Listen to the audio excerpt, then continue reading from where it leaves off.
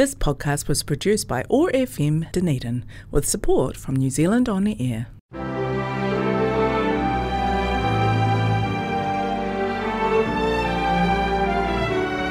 Hello and welcome to Heritage Matters, a programme brought to you by the Southern Heritage Trust and sponsored by Heritage New Zealand. I'm Dougal Stevenson. In this programme, Gregor Campbell tells us about a baby farmer. Bill Southworth looks at the tough voyage of the first Dunedin settlers. And we then spice it up with a minister who ran away with a choir member. Revelations of baby farming in New Zealand were shocking to those who were unaware of it, especially those who believe that the young, vigorous colony was not susceptible to the social and moral ills of the decadent Northern Hemisphere. Minnie Dean was, of course, the big baby farming story of the 19th century. Before her was Myra Smith of North East Valley, Dunedin. Passing notes of the Otago Witness was less than impressed in the issue of November the 13th, 1890. Here's Gregor Campbell.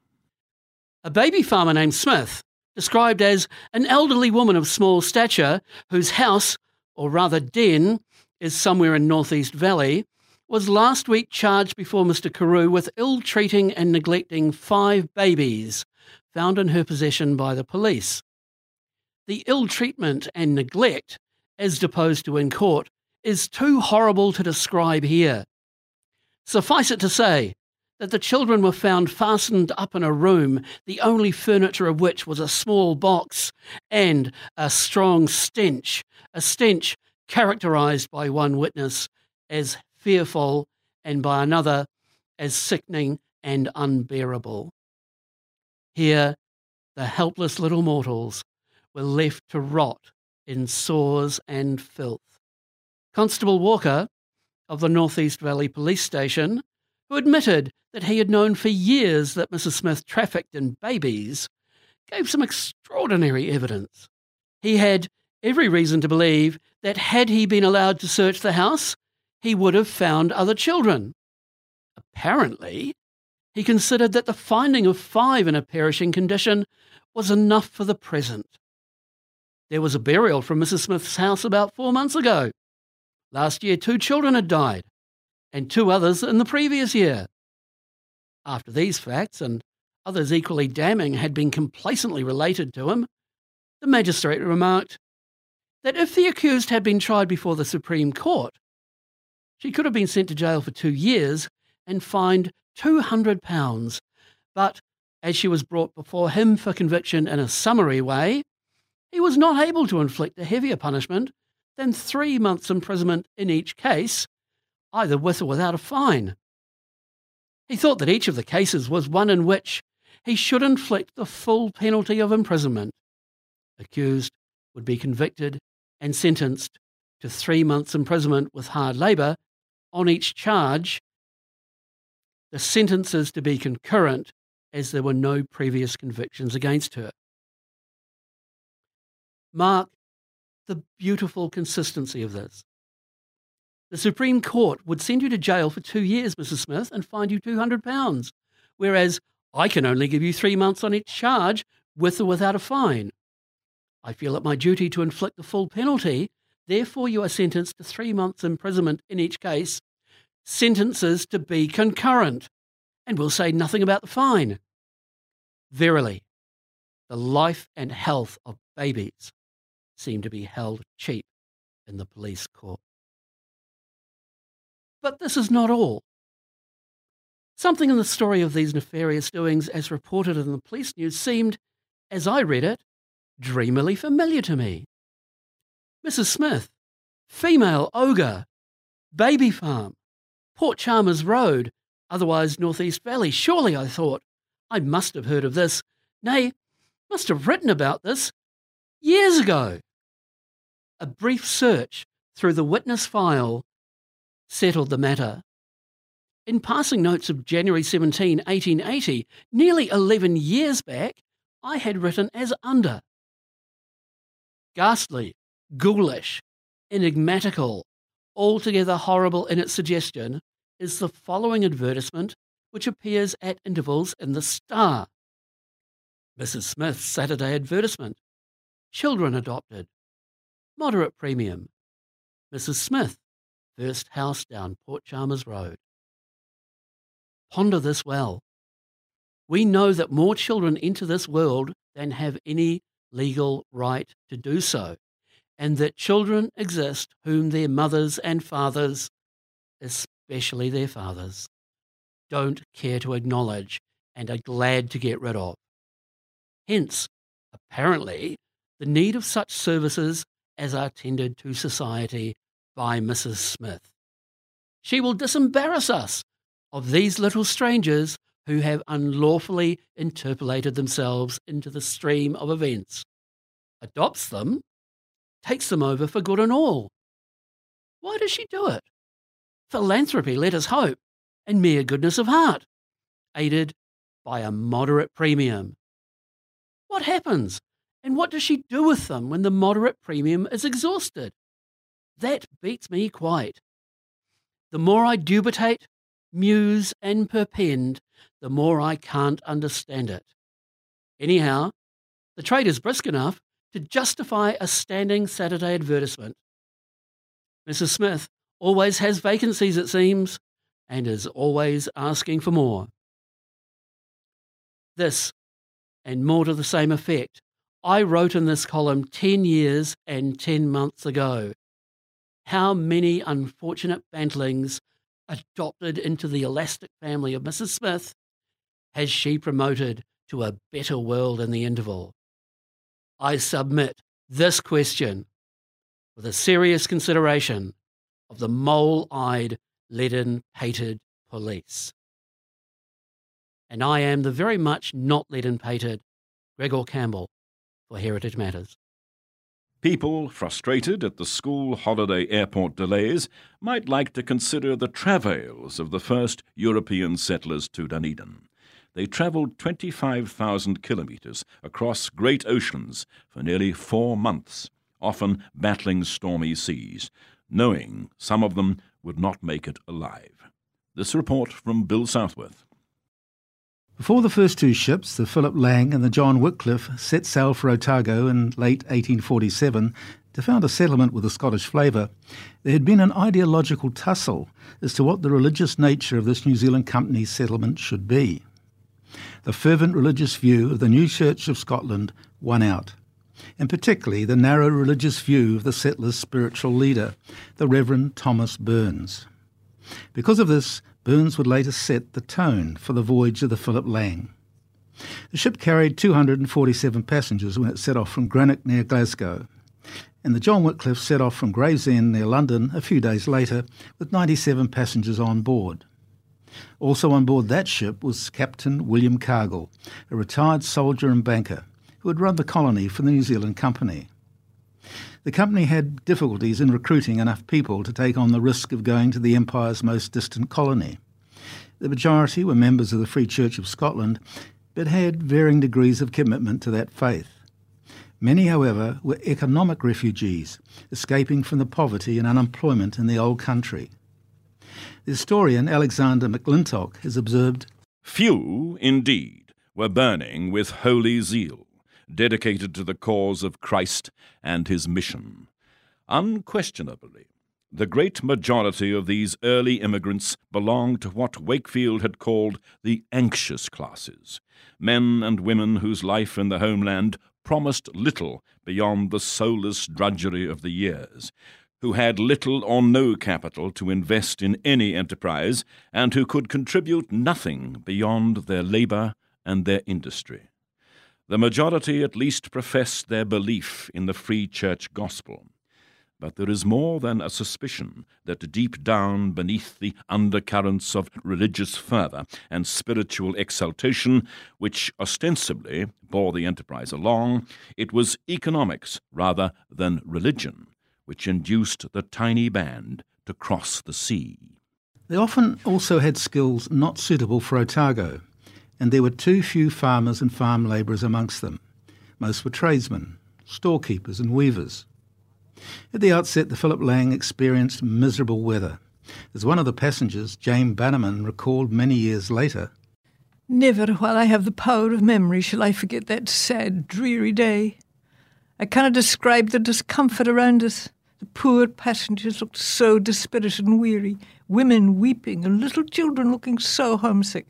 There seemed no room for them on the deck. I heard someone say, I think it was the mate, the one half of these people will never cross the line.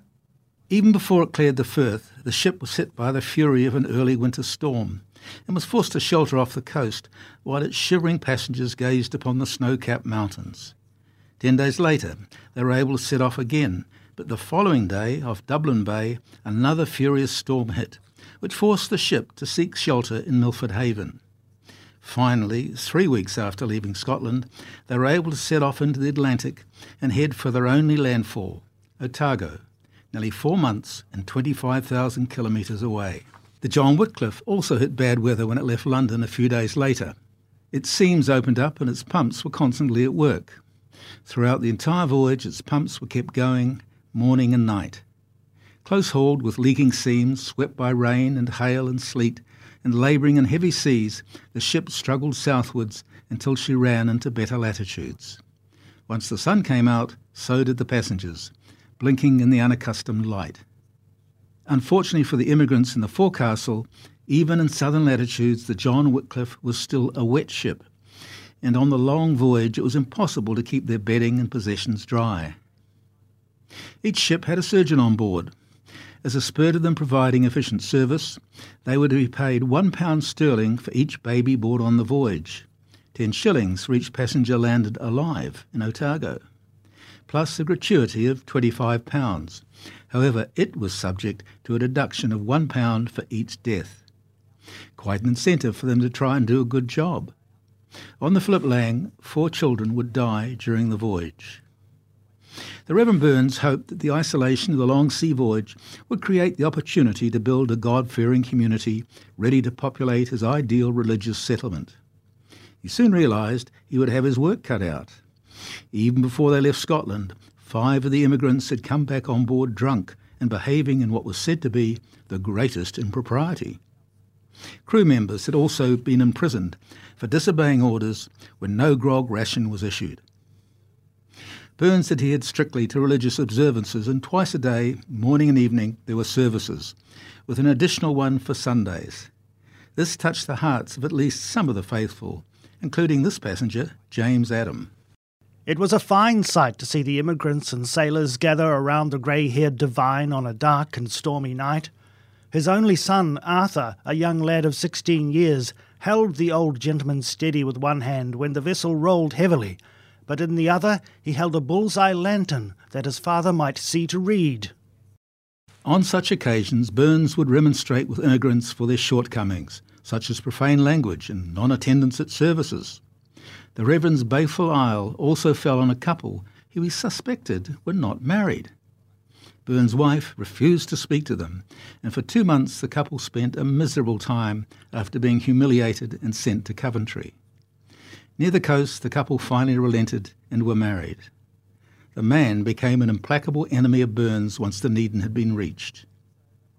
Cargill's ship, John Wycliffe, was the first to arrive at Port Chalmers and entered Otago harbour under perfect weather conditions. 3 weeks later, the Philip Lang pulled alongside.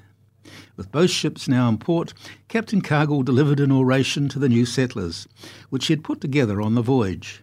My friends, it is a fact that the eyes of the British Empire, and I may say of Europe and America, are upon us. The rulers of our great country have struck out a system of colonization on liberal and enlightened principles, and, small as we are now, we are the precursors of the first settlement which is to put that system to the test. With the arrival of the second ship, the lovely autumn weather broke, and for 8 days a steady, soaking rain set in. It would be followed by an unusually severe winter. I'm grateful to Alexander McClintock for his book, A History of Otago. This is Bill Southworth reporting. In 1928, what was described as a mild sensation gripped the imaginations of the people of Dunedin. A clergyman of a local church, after selling his worldly goods, vanished with a member of the choir. The New Zealand Truth was happy to provide details to a wondering nation. Gregor Campbell. Vanished without leaving trace. Truth's investigation throws light on mystery surrounding remarkable double disappearance. Missing clergyman and married woman. From New Zealand Truth's Special Dunedin representative. Can it be that the morsel of unfortunate coincidence has been carried along on the cruel, biting breath of unfair, uncharitable suspicion, rending in its passage to Dunedin homes? That the simultaneous departure of Elfrida Lucia Gale, young wife of an equally youthful customs clerk, and Claude Roughton Hassel, duly ordained as a deacon of St Paul's Cathedral, Dunedin, from their homes on February 14, has inspired unwarranted and ill-founded conjecture and even positive assertion. If this not be the case, then these two are parties to one of the strangest compacts ever listed in the ledger of human psychology. During the course of her 7 years of married life, both in England and New Zealand, Mrs. Hassel had been supremely happy with a husband whose whole life had been as an open book, irreproachable, of infinite care for her happiness and a constant inspiration to her. And yet, she says, scarcely more than a month ago, his whole attitude and conception of their life appeared to undergo a swift yet unmistakable transition from a lofty idealism of marriage and its attendant spirituality to a completely changed viewpoint. For some time during 1927, Mrs. Hassel had suffered impaired health, and it was with the object of her regaining full vigour and strength that they decided to sell up their home in Dunedin, that her husband might continue unhampered in his work, while she was gaining the advantages offered by a sea trip to the old country. On February 8, their comfortable little home and its intimate effects went under the auctioneer's hammer, and she went to stay with some friends in North East Valley, while her husband should find lodgings near the centre of the city, so as to be in close and constant touch with his work and the needs of his parishioners. To her horror, she was informed a week later that her husband was nowhere to be found, that Mrs. Gale had similarly disappeared, and that there was the ghastly, unthinkable suggestion that they had gone together, had planned to leave for Australia. For that is what the representative of New Zealand Truth understood during an interview with Edward Stephen Gale concerning the husband who, it seems, has gone, never to return. Although it is fairly well established that Mrs. Gale has left the country, it is no means certain that Hassel is not still in Wellington. This is the first element of a twin contradiction in theory, and certainly the more charitable. On February 17, the day before Mrs. Gale is supposed to have sailed by the Manuka, Hassel wrote his wife from Wellington bidding her not to believe the worst of him. And to that hope, Mrs. Hassel is pathetically but hopefully clinging, believing not a shred of the frightful inference with which, she says, Dunedin is encircling the episode. It is by no means established that Hassel has left the country, and certainly no one in Dunedin appears to be fully aware of the true circumstances. His was a charming, if masterful, personality, and it is suggested that as his holidays were due in February, he decided upon a certain course of action, which he did not seem fit to disclose to anyone, went north to Wellington, found himself the unwitting victim of circumstance, and endeavoured to extricate himself and one other from a somewhat difficult contretemps, which, in part, at any rate, is borne out by his letter to Mrs. Hassel, and perhaps negative by a suggestion made to Truth by an old family friend of Mrs. Gale, and also by her own husband during a conversation. The implied suggestion in these two interviews amounted to this, that on or about January 18, Effie Gale told her husband she could no longer live with him, that she loved Hassel and would go away with him at the end of February. But by far the strangest part of all, and one which throws to confusion the imputation that misconduct has ever occurred between them, is that Mrs. Gale and Hassel are said to have sworn that they would neither travel nor live together as man and wife, in the fullest sense of the term, until each is free. Superficially, to some people such a compact as this is beyond understanding or probability. But an examination of the life of each party reveals an individual condition which encourages the belief that their arrangement will be carried out until they are free to marry. Mrs. Gale is credited with a fine character, a beautiful contralto voice, which she had used with no little earnestness and inspiration for 9 years in the cathedral, and a remarkable flair for tennis. For years she and her husband had been co-members of the Moana Tennis Club, on which courts their partnership had developed an unenviable reputation. Hassel's career as a lieutenant in the British Navy during the war was one of eminent distinction, and it appears that his 2 years of work as a churchman in Dunedin had been equally marked by diligence and zeal.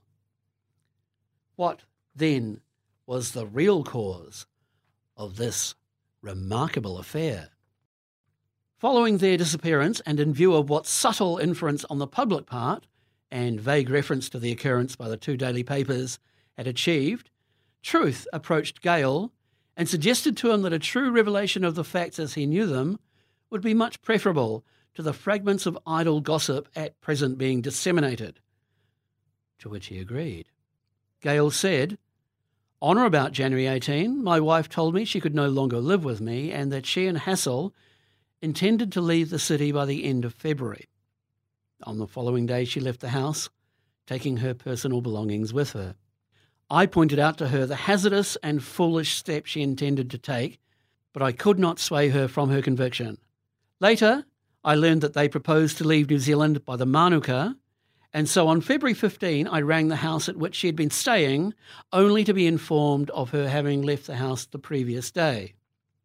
No, I have no reason to believe that she was at any time guilty of any immoral relationship with Hassel, but I think she must have been deceiving me for some time. A friend of mine saw Mrs. Gale leave by the Manuka. There could be no mistake, as he was speaking to her on the boat and just managed to get ashore as the gangway was removed from the ship's side. We had been married only 3 years. Contrary to vicious rumour, it is believed that no one had any real suspicion that the pair had been guilty of clandestine relationship, but rather that extended propinquity, their close association in many activities, meetings, and all the little functions generally encountered among churchgoers, perhaps accounted for and culminated in their sudden impulse to brave the world, its criticism, and its cant. That is to say, if the covenant suggested by Alfie Gale's old family friend is the correct explanation of their unexpected exit from Dunedin. So many are eager to prejudge. Will sceptics in scandal be confounded by the reappearance of Hassel, bearing with him a positive and reasonable explanation? Or have they burned their boats? If the latter proves the fact, then Mrs. Hassel, already a stricken woman, will make her sad return to the land of her birth, where, among the flowers and environment of her English home, she may perhaps yet find surcease and lasting happiness. Neither Reverend Hassel's richly toned and clearly articulated voice, nor Mrs. Gale's rich contralto were heard at the divorce proceedings instituted by Mr. Gale after the petition was served on them at 442 Auburn Road, Hawthorne, Melbourne. The divorce was granted. And I am hopefully the richly toned and clearly articulated Gregor Campbell for Heritage Matters. The award-winning Heritage Matters is broadcast on the first Monday of each month at 9:30 a.m. and replayed on the following Sunday at 7 p.m. There are further replays on the third week of the month, Thursday at 1 p.m. and Sunday at 7 p.m. Or you can listen as a podcast from the Otago Access Radio website at oar.org.nz.